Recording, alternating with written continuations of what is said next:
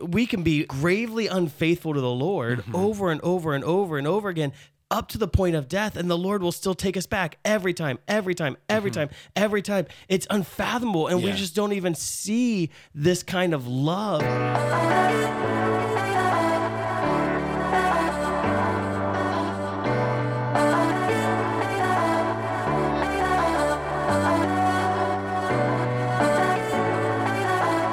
Hello and welcome to Beyond Damascus, the show where encounter meets mission. My name is Dan Dimite, and I'm joined here with Aaron and Brad. Yeah, Good to meet you. Yeah, good to meet you. Good to meet you. Yeah. Good to meet you for the first time ever. Yeah, well done.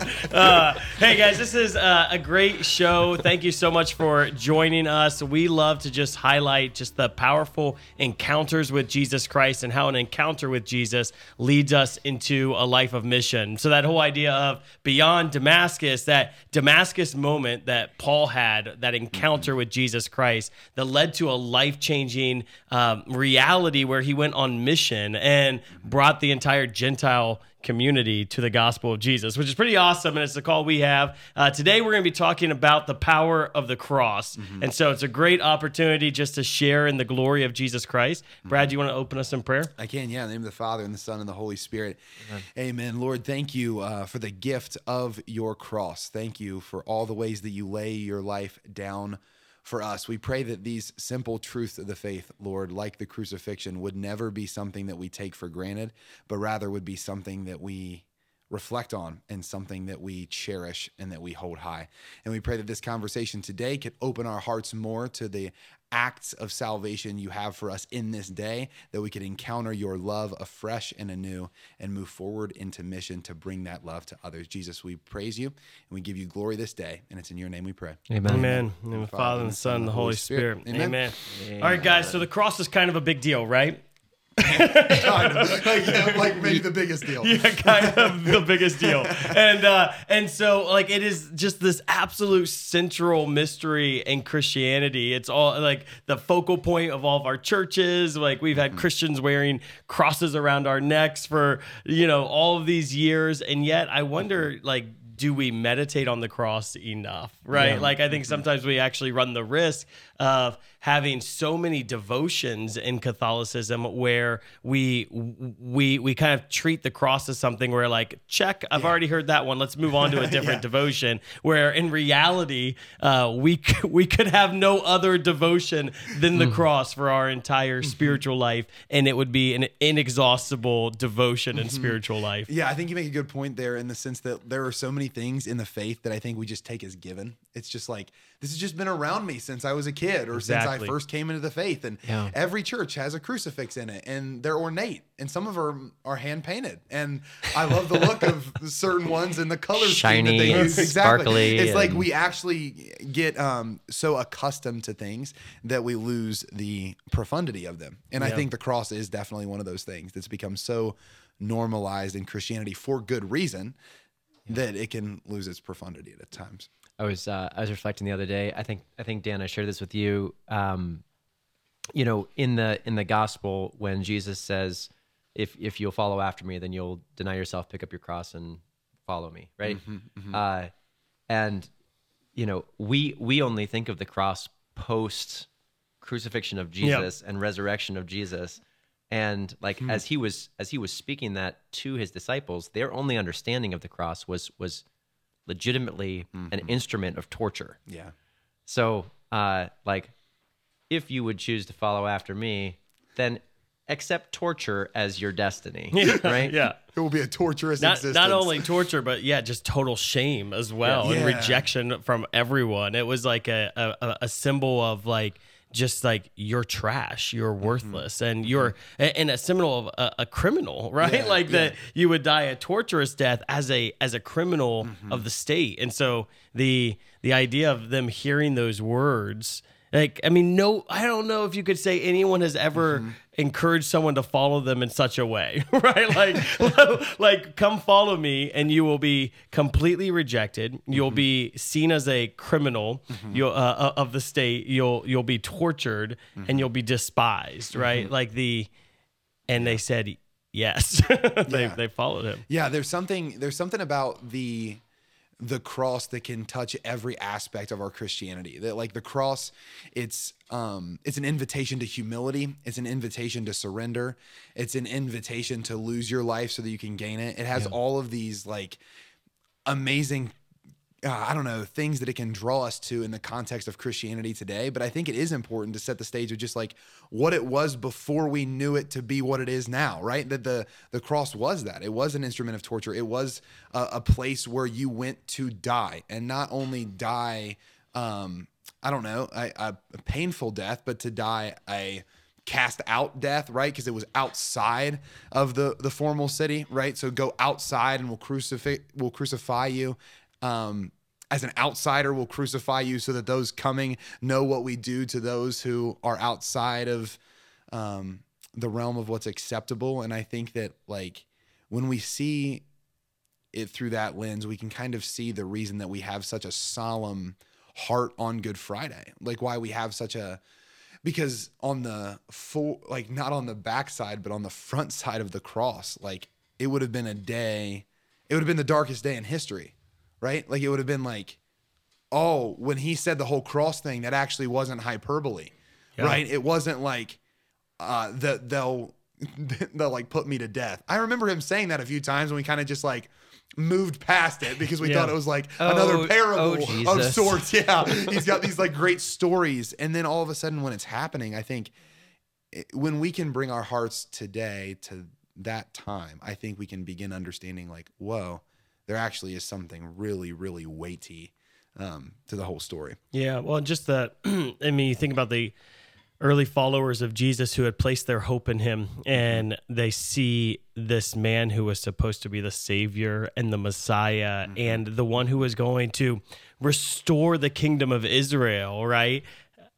Brutally beaten and destroyed and crucified. I mean, that hope, like, to see the one who you thought was the Savior of the world now beaten and destroyed, and that would have been a dark day, the misery there. And I think that there's beauty in meditating on the cross of, like you said, Aaron, in Luke chapter 9, that whole reality of, okay, like that we are called to pick up our cross and to see what Jesus is speaking to his original followers, and to understand what does that mean for me? Like that if I was that original disciple, what was Jesus speaking to me? And then also to see it in the lens of Paul and those early Christian writings of how they viewed the cross. I just this idea of, imagine like Paul like starting to go to a new place that hadn't heard about Jesus yet,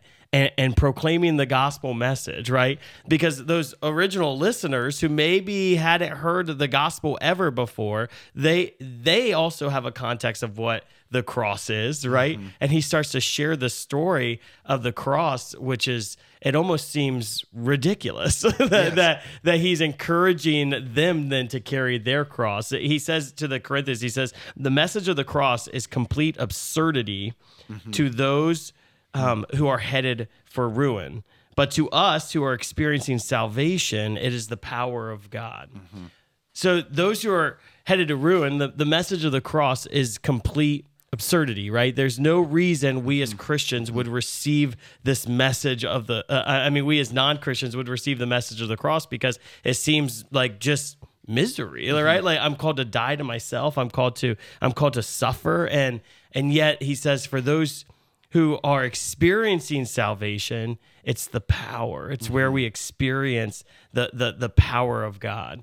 I wonder if maybe you guys could share how you see the cross as the expression of the power of God. I reflect back to John Paul II when he says that man can only come to know himself through a complete gift of himself. That there's something about the cross that actually orients us to understanding who we are and how we're created to be, right? That there's like an archetype that was created in the heart of man that, we can strive for success, we can strive for comfort, we can strive for beauty and victory in life. But at the end of the day, like the one thing that we have to give is ourselves. And that I think that that image captures that we're made in the image and likeness of God, And that only makes sense through the demonstration of love on the cross. Yeah. Yep. And I would add to that too. I think just around this idea of the power of the cross, that like it doesn't only provide for us the context for the greatest gift of self that you could give, which is for the ultimate purpose, right? So we're always looking to give ourselves to things. Like throughout my life, as I reflect back, it's just a constant trial and error of giving myself to things and seeing that they don't satisfy, trying to find some ultimate purpose to actually give your life to. And so we see Jesus do that. And then I think an additional power comes from the fact that like he actually like in laying down his life in that powerful way, he actually transcends the things we fear the most, which is incredibly powerful. That like, what do we fear as humans? What do we fear in the world that we live in today? We fear isolation. We fear like being exposed. We fear being weakened. We fear all of these like different things. And I think that like, not only is Jesus powerfully showing us what the absolute gift of yourself for a purpose that is ultimate looks like, but he's also saying, and I will take all of these things that hold you back from finding that ultimate purpose and transcend them. And there's something like incredibly powerful about that. Like when you look at the crucifix and you think to yourself like, oh, like almost all of your friends turned and left. Your best friend, arguably, denied you 3 times. You've been stripped naked. You've been beaten to the point where you're unrecognizable as a man. You've lost all of the like narrative that you could have tried to control. And now you lift that up in this ultimate self-gift. So I think that the power of the cross for me, it comes from that recognition, like Aaron was saying, that it's an absolute gift, an ultimate gift. And also that it's actually through that gift that the things that hold us back from gift is like those things are transcended. As you're saying that, even our own experience of the gospel story, like I think of, you know, how do I experience Jesus through the gospel narratives, and all those points at which I cheer and I'm like, you show him Jesus, Do it. It's all undone in those 3 days. Yeah. Right. Like everything that I would come to place my confidence in. Right. It kind of falls apart. Yeah. In that moment. Yep. I have a following of thousands, right? Like, I'm considered the rabbi to the rabbis. I'm like all of these things that I think are all admirable in a certain sense, right? They're all things we could give our life to. I'm going to give my life to building the biggest following I can. I'm going to give my life to, I don't know, the greatest expression of the gifts that I have. Like those aren't even bad things, but that like I will offer all of those and surrender all of those for the ultimate purpose of laying down my life for the greatest good I can possibly find, which is for Jesus, right? The unity of creation back to the Father. And that's insane. Like that is the greatest, I don't know. That's just the greatest story ever told. Yeah. It's the greatest story ever told. I think what I'm hearing you guys say is like the power of God that comes through the cross. The power of the cross is it's salvation, it's our identity, and it's our purpose. That it is the vehicle for our salvation, and I think we need to chat about that a little bit, right? It's the place where Jesus died to teach us how to live. It's the place where we discover our own identity, what it means to be human, and then it's also our purpose that we discover this is actually the way to life, that to experience this fullness of life, I'm actually going to pass through the cross to experience the resurrection. Sometimes it's actually, I find it hard to sometimes talk about the cross without talking about the resurrection, right? Because the two they aren't meant to be divided. It doesn't make sense. You can't experience the resurrection without passing through the cross. And truly, the cross was not an end in of itself. And so to speak of the cross without speaking about the resurrection is almost heretical. You know, well, in it the can't be sense of divorced. because you can't. Yeah, it's not an end of itself. It's the purpose. It's this pathway to experience the fullness of life. Well, I always start there with just this like the power of the cross being in our salvation, right? That like, and maybe this is something we don't actually reflect on enough, but just that like without the cross, like we are not saved, and That's a big deal. that's a big deal. There's the idea that Jesus Christ came into the world to pay a debt that I couldn't pay myself. Yeah. So I think that, that's one way of seeing it, right? So the salvation that was won for us in the cross can be seen through three lenses, right? So like the first, you're mentioning it, that like it was a cost that we couldn't afford, right? Yep. Like it's something Jesus had to do. That's the atonement, right? So Jesus is the atoning sacrifice. He's the Paschal lamb, right? So he actually fulfills what God has asked his people to fulfill, right? And then he's also the victory over death, which are all the salvific plan of the Lord. Like, and you can look at it through all those lenses that like Jesus actually came to bridge a chasm we couldn't. You've probably seen that image before, right? If you've ever been evangelized in your dorm room, someone comes in, they draw a chasm. There's a mountain on one side and a mountain on the other, and there's no ability to connect the two. But there's a cross with a horizontal beam, right? And that's the only way by which man can make his way back to God, this atoning sacrifice.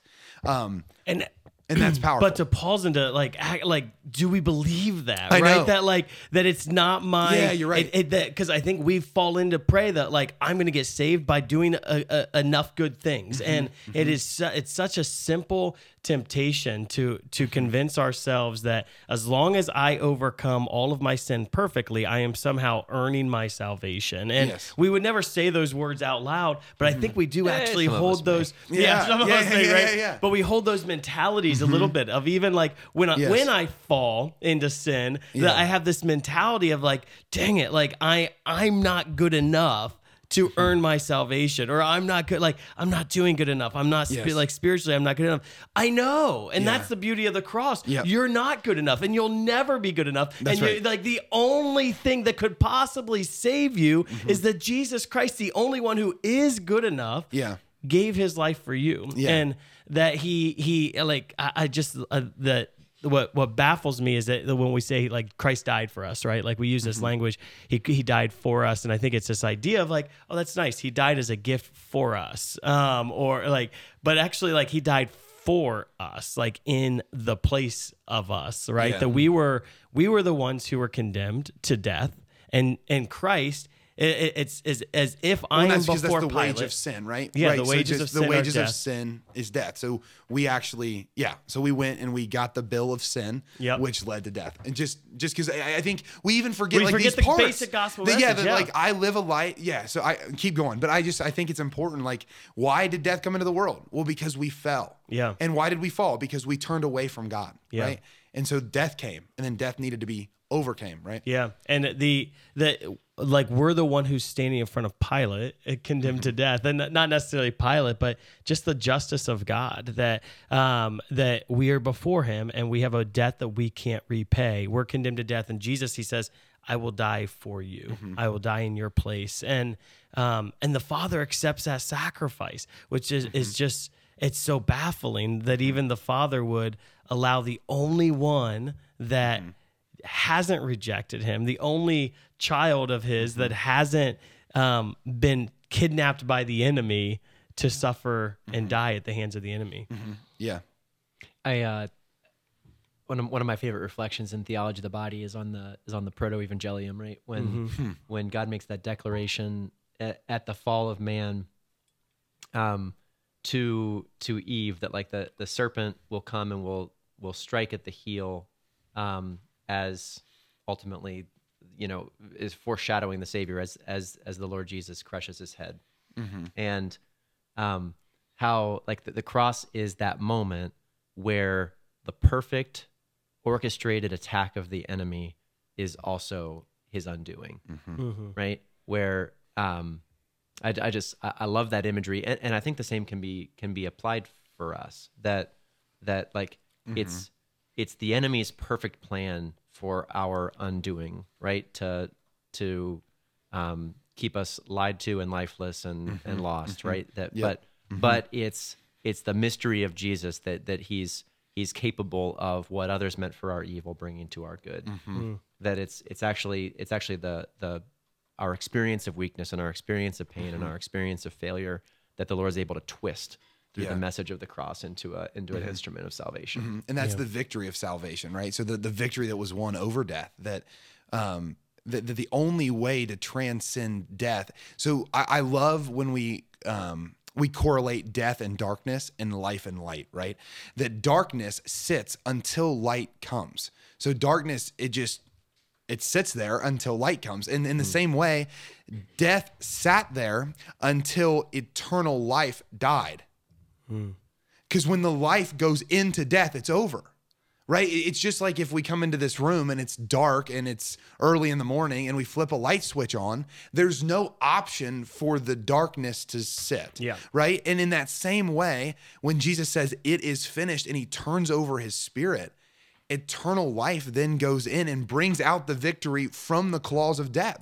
Because death can't sit anymore because life has come, right? Like that, all this language we use, there's actually like a very pragmatic way of understanding it. It's like, eternal life went into death, into the depths of death, and then pervaded it all. Yep. Like it can't sit there anymore. And that's why I love, all of us just have to really root ourselves in the understanding of all these things. Because like what you were saying, Dan, we have to get this, because at the end of the day, it is all that matters. That Jesus came and he paid a debt I couldn't pay. And when I actually submit myself to that, I'm actually brought in to that payment. It's kind of like whenever you show up to a dinner and someone decides that they're going to pay for you and them. Every time you go to dinner with Jesus, he pays for you and for him. and it's all gift. There's no paying him back. He's not going to let you go and tip the waiter or waitress. He's going to handle it. And then the other part, and I think we've talked well on the atoning piece and the victorious piece, and there's the paschal piece too. And I think that matters because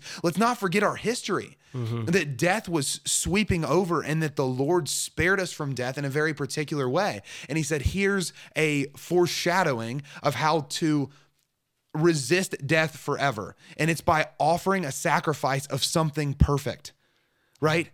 Like take the perfect spotless lamb that you have in your flock. Yep. And not the one that has some defects or the one that's had some issues or whatever, the perfect one. Yep. The one that has not done anything worth this the suffering that will have to come for the sacrifice, right? And that paschal mystery, man, we just hear it so often, I think we've lost it. Well, the spotless lamb is sacrificed. The blood is put on the doorpost, which keeps death from passing through. Yeah. Why? Because a perfect life went into death. It's all foreshadowing what Jesus said.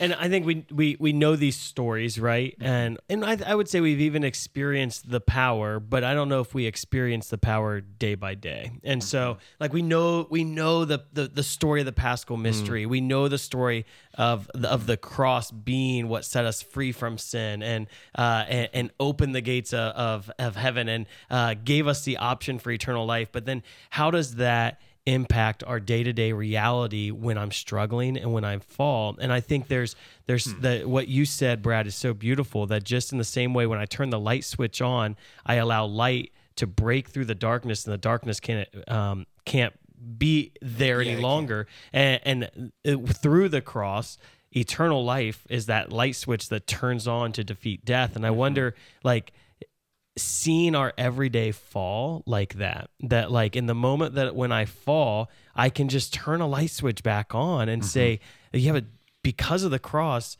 eternal life passes through the death in my own life right here and gives me grace. And I think there's that it's okay. It's almost, I don't want to say it's okay that we sin, but that there should be no shame in sin, and there should be no self-condemnation and sin because of the cross. Because this wasn't God's plan wasn't that you would willpower yourself into heaven, and his plan wasn't that you would never have a fall again once you've received his grace and mercy the first time. That the cross actually, it's a historic moment, but it's a every second moment as well. That in that moment of sin, the cross is made present, and that sacrifice has merit right then and there for you. He says, "I'm still enough. I'm still enough. I'm still enough."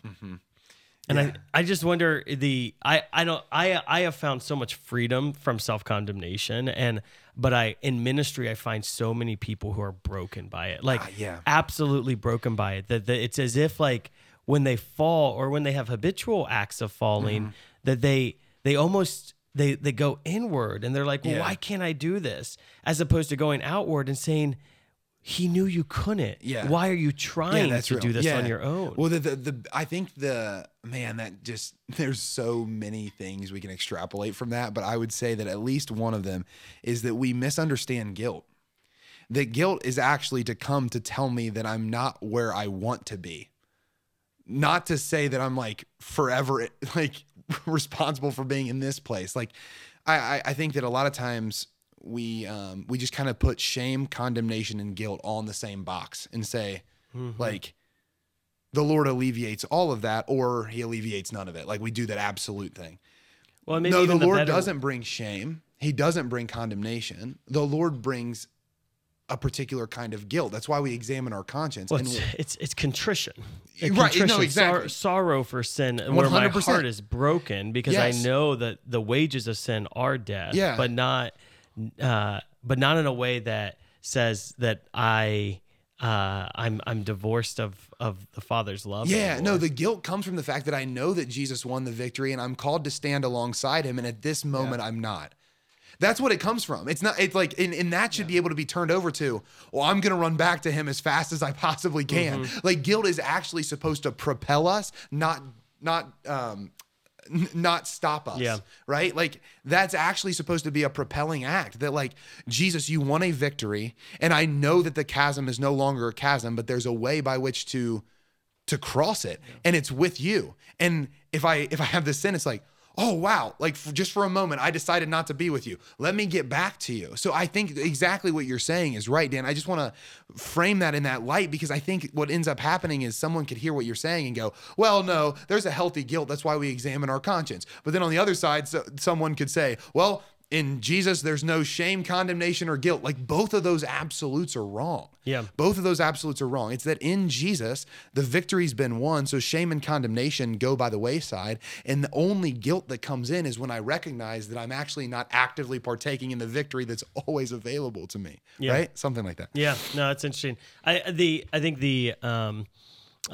just, Giovanni and I were having a conversation in the car. He's my 11-year-old son, and I can't even remember what he did. And he's like, yeah, Dad, I'm trying so hard to be a good boy. I just really want to be a good boy. And I was like, from sincerity of heart, I was like, Giovanni, the thought has never crossed my mind that you're not a good boy. I've never once, and like and he harasses his sisters like crazy, right? But the thought has never once crossed it hasn't even popped in my head that you're not a good boy, because I see nothing but goodness in him. And in all of his mistakes, I simply see a moment where he just fell off of the goodness that he is. And I think that we have that same mentality, though, that we're like, man, I'm trying so hard, God, to be a good boy, right? Yeah. And he's like, what are you talking? Like, I've never once thought that you weren't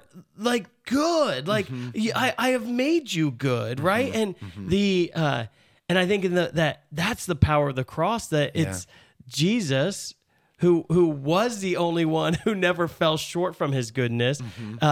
Allowed us to share in his own goodness, that I am baptized into Christ Jesus, so that I just think there's so much power in just not allowing the cross.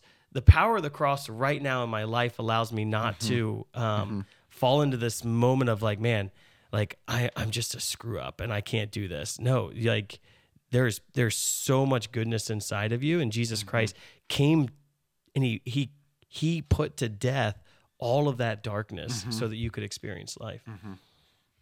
That's really beautiful. It is. You can't separate the understanding that, like, Brad, as you were suggesting, the archetype that's established in the Old Testament, that it's like this image of when an issue happens and when a transgression is committed, that it's connected with a sacrifice in order that it might be redeemed. Right. And I do love that. And even as you're speaking, I'm like, yeah, but I know we always want to go to yeah, but Yeah. it's so weird. Yeah. I think it's you're right in the sense that we need to examine our conscience and go to confession, because there does need to be a sacrifice in it but I think we actually we cheapen the power of the cross when we make it about us as opposed to just the gift of Jesus. But it's actually it's the partaking in the sacrifice. That's the thing, is like, it's when I sin, it's as if I didn't put the blood on the doorposts.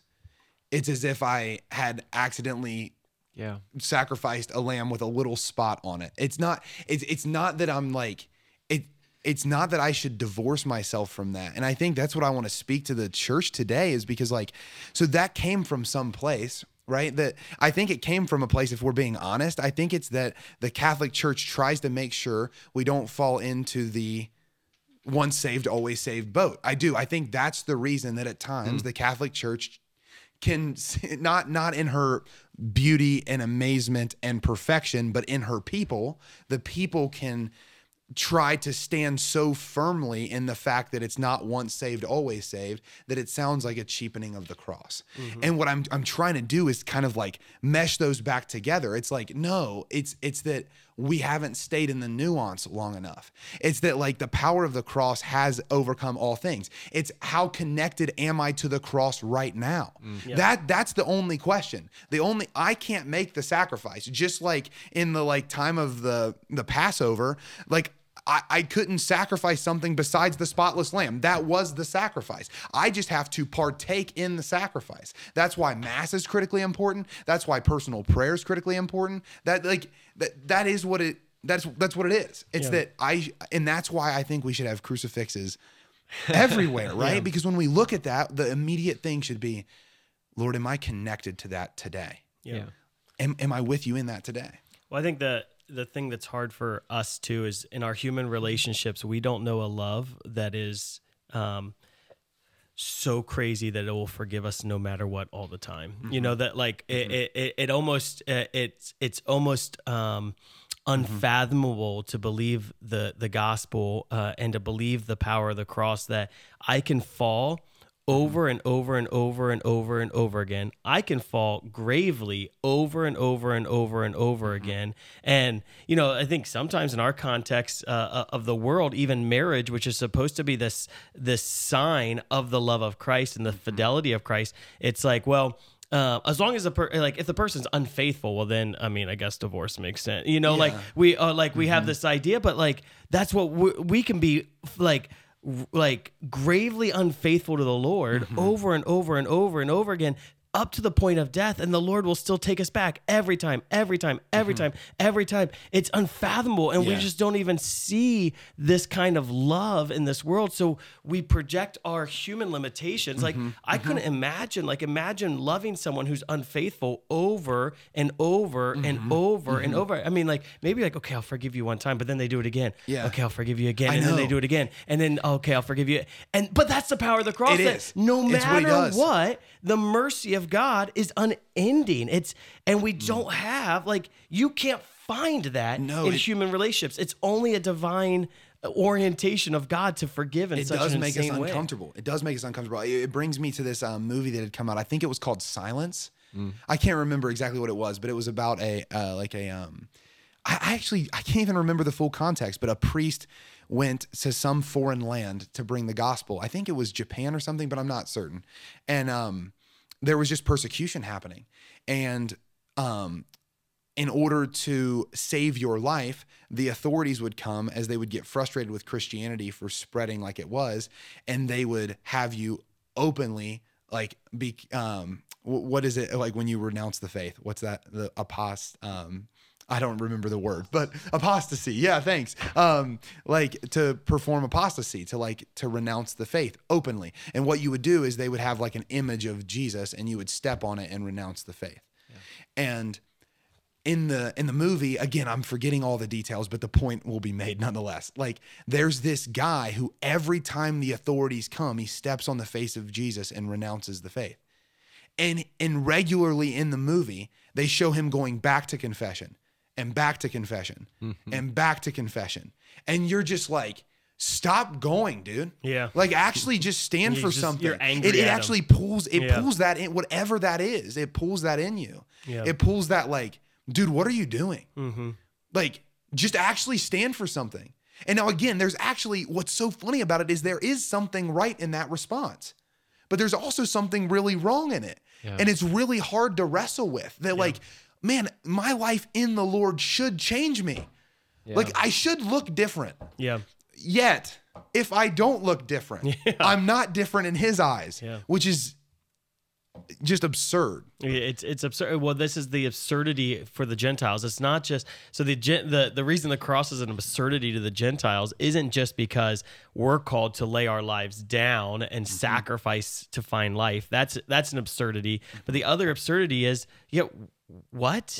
You're telling me that this man loves so recklessly that no matter what, it's absurd. And we don't even believe it as like Catholics, right? Like to the extent where it's like, well, okay, if you're unfaithful with your spouse 50 times, you're like, I guess that's reason for her to like to leave you, right? Like that kind of a relationship mentality is like the Father's just like, I will take you back, I will take you back, I'll take you back. And so in that we find our salvation, and we just find this incredible, insane love, right? Secondly, in the cross, I think we talked about, Aaron, you highlight, we find our identity, right? That Jesus Christ, he died to teach us how to live, and if you will, the image of Christ crucified is the image. You could basically say this is the school of love, and this is a school of life. That in the cross is the teaching of what it means to be human. It's where we find our essence. That's awesome. You know, there's I was reflecting just this morning. I was preparing for the show, and you've got this image of the apostles who each of them, with the exception of maybe John, died martyrs' deaths, right? Yet none of them, with the exception of John, were actually faithful to be present for the sacrifice of Jesus. Yeah. Like that even in the midst of our faithlessness, consistent faithlessness, like that God shows us something here that teaches us about the fact that, like, hey, if you want to be like me, this is the way to do it. Yeah. This is the way to live your life in such a way that you can actually come into a place of like finding, I don't know, your destiny fulfilled. Yeah. Right, what you were created for. Yeah, it's where your identity's found. John Paul II, in his Theology of the Body, he talks about like that Genesis, and it is not good for man to be alone, and he creates everything, and it's like it's good, it's very good. It's not good. And then there's this like tragic moment of creation where like God's like, this is good, oh man, I'm awesome, right? Like and then all of a sudden it is not good that man should be alone. It's almost as if God looks into himself and says like, what's next, right? And then he creates woman, and I love because John Paul II, he calls this the nuptial cry, right? The marital cry, where he says, finally, Adam, he says, finally, bone of my bones, flesh of my flesh. It's like you almost feel this pining where he's looking all over, like who am I? What am I? Who am I? Who? Like, what does it mean to be human? And he's trying to figure it out as he looks at creation, and nothing in creation is answering that question for him. And then when woman's created, he sees someone that he can give himself to, that it's like, finally, and he discovers in the creation of woman what it means to be human, and to be human is to be gift, and Jesus comes in the world, and on the cross he gives himself to us to show like this, I am the image of how to give yourself as a gift, that I will pour everything out for the sake of the other, and in that is our humanity is found and discovered. It's almost like our relationship with hope too. I was just, as you were talking about that nuptial cry, it's almost as if like man at some point realized, right, that it is not good for man to be without God. And so forever they were looking for a Messiah. That like, it's not good for man to be without God. So we looked and sought and couldn't find. And then Jesus came, and at last, bone of my bone and flesh of my flesh, a savior, like someone who can do this, like someone like me. Yeah. Someone like me who goes through the same things I go through, who's tempted in the same ways I'm tempted, yet lives above reproach. And like just what a call that is, you know? And I think that reveals something about our identity, as you were talking about, Dan. Like if the cross is nothing else, it's at least the revelation of the heart of the Father. Yeah. And it's that I will spare no thing. I will spare nothing to have you back again. Yeah. And I think that like, I go back to just even the Abrahamic story, right? When Abraham makes covenant with God and how God foreshadows the cross in the sense that like, again, not to like belabor the point, but like in Abraham's time, right? You would cut open animal sacrifices to make a covenant, right? So you would split the animals open and you'd lay them on the two sides, and then you would go in the middle with someone else and shake their hand. And ultimately the covenant would be, I commit this to you, and if I break this, let it be done to me what's done to the animal sacrifices around us. And We should do that more often. We should bring that back. I think so. Yeah. Well, we kind of do with the cross, right? like because what happens is that Good redirect there. Yeah, I think I'm trying to keep it in line. But Abraham's like waiting there, right? And you can almost like feel he's probably getting ready. Like he's probably like, I really need to mean it when I make this covenant with God. Yeah. And then the Lord shows up, and when the Lord shows up, he doesn't even draw Abraham to himself. Rather, he shows up and he walks as a light in the middle of these animal sacrifices, and then disappears. Yep. And like, what do we need to take from that? Well, God's coming, and instead of bringing Abraham in, he's saying, I'm the one who makes the covenant, and I'm the one who bears the consequences. Yeah. Right? Like I'm the one who promises, and I'm the one, if you break the promise, who reestablishes the promise. And like, if there is anything that says sonship and being an heir more than that, I'd like to hear it. Right? That like, Well, okay, let me give it to you. here's the father, right? Yeah, Well, no, maybe the it's- prodigal it's- son, because it's- it's the same type of thing. Yeah. And the father waits. I and think invites. a great activation for those listening would be to just go in front of a crucifix and to say, this is who I am called to be. Mm-hmm. This is how I am called to live.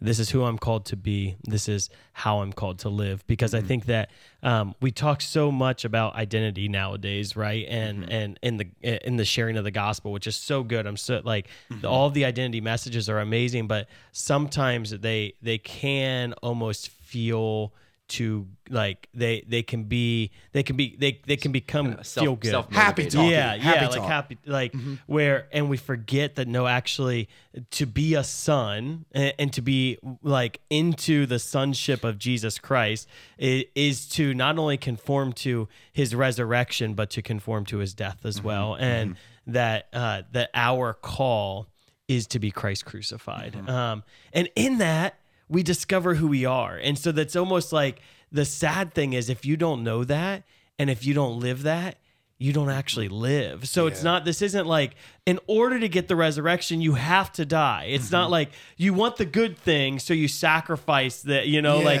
it's actually, no. The cross is good in and of it's like, it's good for you to die, because in that death, you discover like what it means to be human. You discover life, and you actually won't know how to live your life fully without that. To live life without a sincere gift of self is a life that's actually not even lived. Imagine like there's a reason. I don't want to go there, but No, I think you're there's making a point. another way of looking at this too. I mean, I think that in the course of our conversation today, a lot of the statements that we're making are sort of like, okay, if you're in a place of comfort, then that's good. Choose the cross so that you can find Jesus. I mean, one of the beauties of the cross is that Jesus unites himself, and as you said, Dan, brings value to those who suffer. Most people who are suffering don't choose it in order to find resurrection. Well, we don't need to. Right? Suffering is just right. It's like a part of all of our existence. So you don't have to go looking for it. Yes, of course. So the message of the cross is a way of saying like, is a way of, it's truly a beautiful way where Jesus, he looks at those people who, all of us, in our weakest times, in our darkest times, and says, I know, I'm here with you. Like that I'm present with you. And I think that's the last. I was suggesting the 3 ways that the cross is the power of God. Is it's our vehicle of salvation, it's our identity, and then it's our purpose. And in that last one, we can experience purpose in our suffering. That our suffering has meaning and it has value. That there's a redemptive nature to suffering. And I think that the two, that second one, identity and purpose, they shouldn't. It's a both and in our life. So like both, we all do have suffering in our life. But there's also this idea of like, from the identity standpoint, okay, actually, no, I can choose to live a life that is laid down and given up for others, right? Like I can choose to live a life that's for me, or I can choose to live a life that's laid down for others. And so on the identity side of things, let's choose that life, right? Let's like, how can I live my life for the sake of others? And then when we find ourselves in those moments of suffering, then we ask once again, okay, what's the purpose behind this? How can I allow this to be united to the redemption of souls, like through Christ? Yeah, well, and just like in part of the narrative too, right? Is that like, as a son, when is it most difficult to trust your father and mother? In the midst of suffering.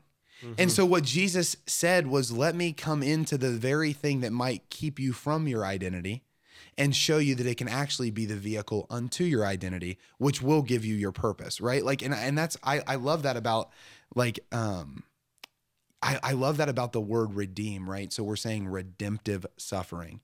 That means it's part of the redeeming work of Christ, which means we need to reflect on him as redeemer. To deem is to speak authoritatively. So something at the beginning was spoken authoritatively, that this is very good, right? This is very good. And then in the fall, something else was spoken, right? So the entire course of salvation history is to get back to what was deemed at the beginning, which is why you need a redeemer. So in the midst of that suffering, the redemptive part of it is that once again in that, because Jesus suffered like I'm suffering, I can deem my existence still as very good. Yeah. Like that is what it is. Like, again, like we can look at it through a ton of lenses, but in a very pragmatic way, I can be in a state of suffering and say, and so too my Savior suffered. And therefore, I don't have to cast this off as bad or very bad, but I can say that in this, Jesus is here and it's very good. Now, again, will it be even better when he raises me into resurrected life, transcending this suffering? Of course it will be. Yeah. Because again, the cross without the resurrection is Lent without Easter, and it's miserable.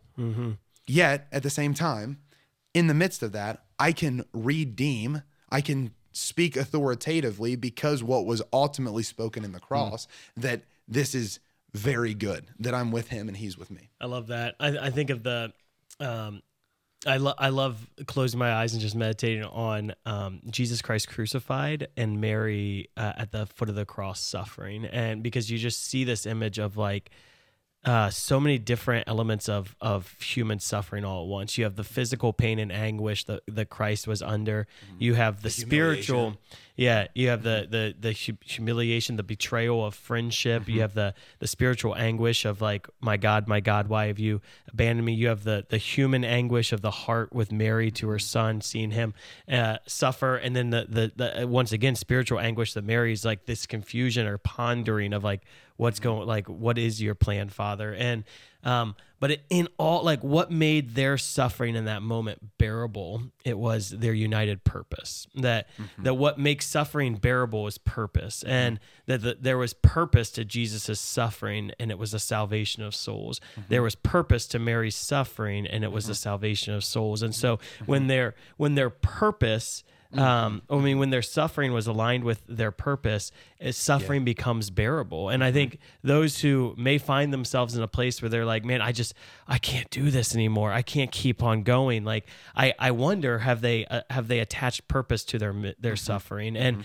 when you do, the suffering almost, it doesn't disappear, but it loses its authority over you, and the purpose becomes what's authoritative. And that's why you can actually reach a place in your spiritual life where the saints, they speak of this spousal union, or this spousal, like this spiritual marriage with the Lord, where no matter what suffering is happening in your life, there's this interior tranquility, this interior joy, this interior peace, because I am so in union with the purpose of God in my life, and so united to my bridegroom and his cross, that actually the suffering of my life, it's there, but it doesn't have a hold on me, which is really beautiful. It is. Yeah, because it seems like the purpose, right, is just bringing in that theme of redemption again, right? Because when I unite those different offerings to my sufferings, I'm actually not only bringing myself, but everyone I'm interceding for back to very good. Yeah. Like if when God made man, he looked and said it's very good, then when man comes back to God, we can look and say this is very good. Right. So that actually that purpose that I have, like when I'm suffering and I think about the people in my family who don't know the Lord and offer it up for them in that sense, or if I'm suffering and I offer it up for the people that have never been able to hear the gospel, like whatever it might be, my entire disposition that whole time is that it's very good to get everyone back to the Father. Because again, that's what Jesus did in the cross. Yep. That I'm actually partaking in his work because I want everyone back to the Father. And that's what Jesus wanted, and it's why he hung on a tree. I love it. That's awesome. Yeah. In my own practice, in my own life, I find oftentimes that there's at least one day a year when I sit back and I reflect on the cross. And I wonder if maybe the takeaway for me from today would be, if there's anybody who's listening today who find yourself on Good Friday sitting down for a good reflection, watching the Passion of the Christ, that maybe the cross is a place that we need to return to, with some more frequency, to have access once again to what is it, Jesus, that you're teaching me here? What lesson do you have for me today? What word do you have to speak about my identity and my value, my purpose, and how do you want me to step forth and to live from this? I was listening to, we all have our own little like preachers that we love to listen to, and there's this one Southern Baptist missionary guy I like to listen to, and he was at a seminary, and he starts his message with, "I'm going to talk to you today about the cross," and he said, you're probably disappointed that I'm actually going to speak to you today about the cross because you've already heard this story and you've already heard this message enough. And he said, and we have this desire as Christians to jump into all these different theologies and doctrines and definitions, and we just want to go all over the place, and that's good. But he said, but this message of the cross is the most important central message of our faith, and we can never talk about it enough, and I think we can never pray about it enough, because there's just so much to be learned. Let's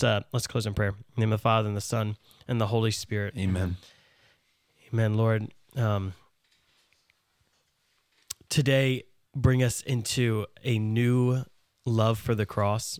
Bring us into a new understanding of this mystery, Lord. Allow the mystery of your cross to hit our hearts and to hit our minds in a way that it never has before. Yeah, Jesus, your sacrifice was enough. Your sacrifice was sufficient. There's nothing more than we need, Lord. And I pray that reminder would be made present to us, not today, but every day. When we come to a place of believing that I've got to fight for this on my own, or that I'm the only one who's looking out for me, or that everything rests on my shoulders. God, you've taken the burden and the weight. You've won this day. We unite ourselves to you. Thank you, Lord. Yeah, I'm getting a sense there's just someone who's had back pain for in their life for a long time, and the Lord is giving you purpose in your suffering right now, that you've just been going through life and this pain has been in your life, but it's been unredeeming towards others. And the Lord is aligning you right now with a new purpose in your suffering, that God is going to give you an intercessor's heart, that as you suffer, you're going to become an intercessor for others. So Lord, I just pray for this person and for all people who have pain and suffering in their life, that you would give them purpose in their suffering. Yeah, and Lord, you say that whoever saves his life will lose it, but whoever loses his life for my sake will find it or will save it. And so, Lord, we pray that right now, that in losing our lives into the mystery of the cross, that you would help us to find it in a new way, that you would help us to save it in a new way, that you would bring us new purpose and new identity, and that you would just root us in the fundamental amazement of salvation. So, Lord, thank you for the gift of your life for ours, and we unite once again our lives to yours. Amen. In the name of the Father, and the Son, and the Holy Spirit. Amen. Thank you so much for joining us today. You've been listening to Beyond Damascus, the show where encounter meets mission. We want to thank our sponsor, St. Gabriel Radio, for all of your support. And we want to encourage all of our listeners to like, subscribe, share, do all the things that you do with the podcast to help allow this message to impact more people's lives. God bless.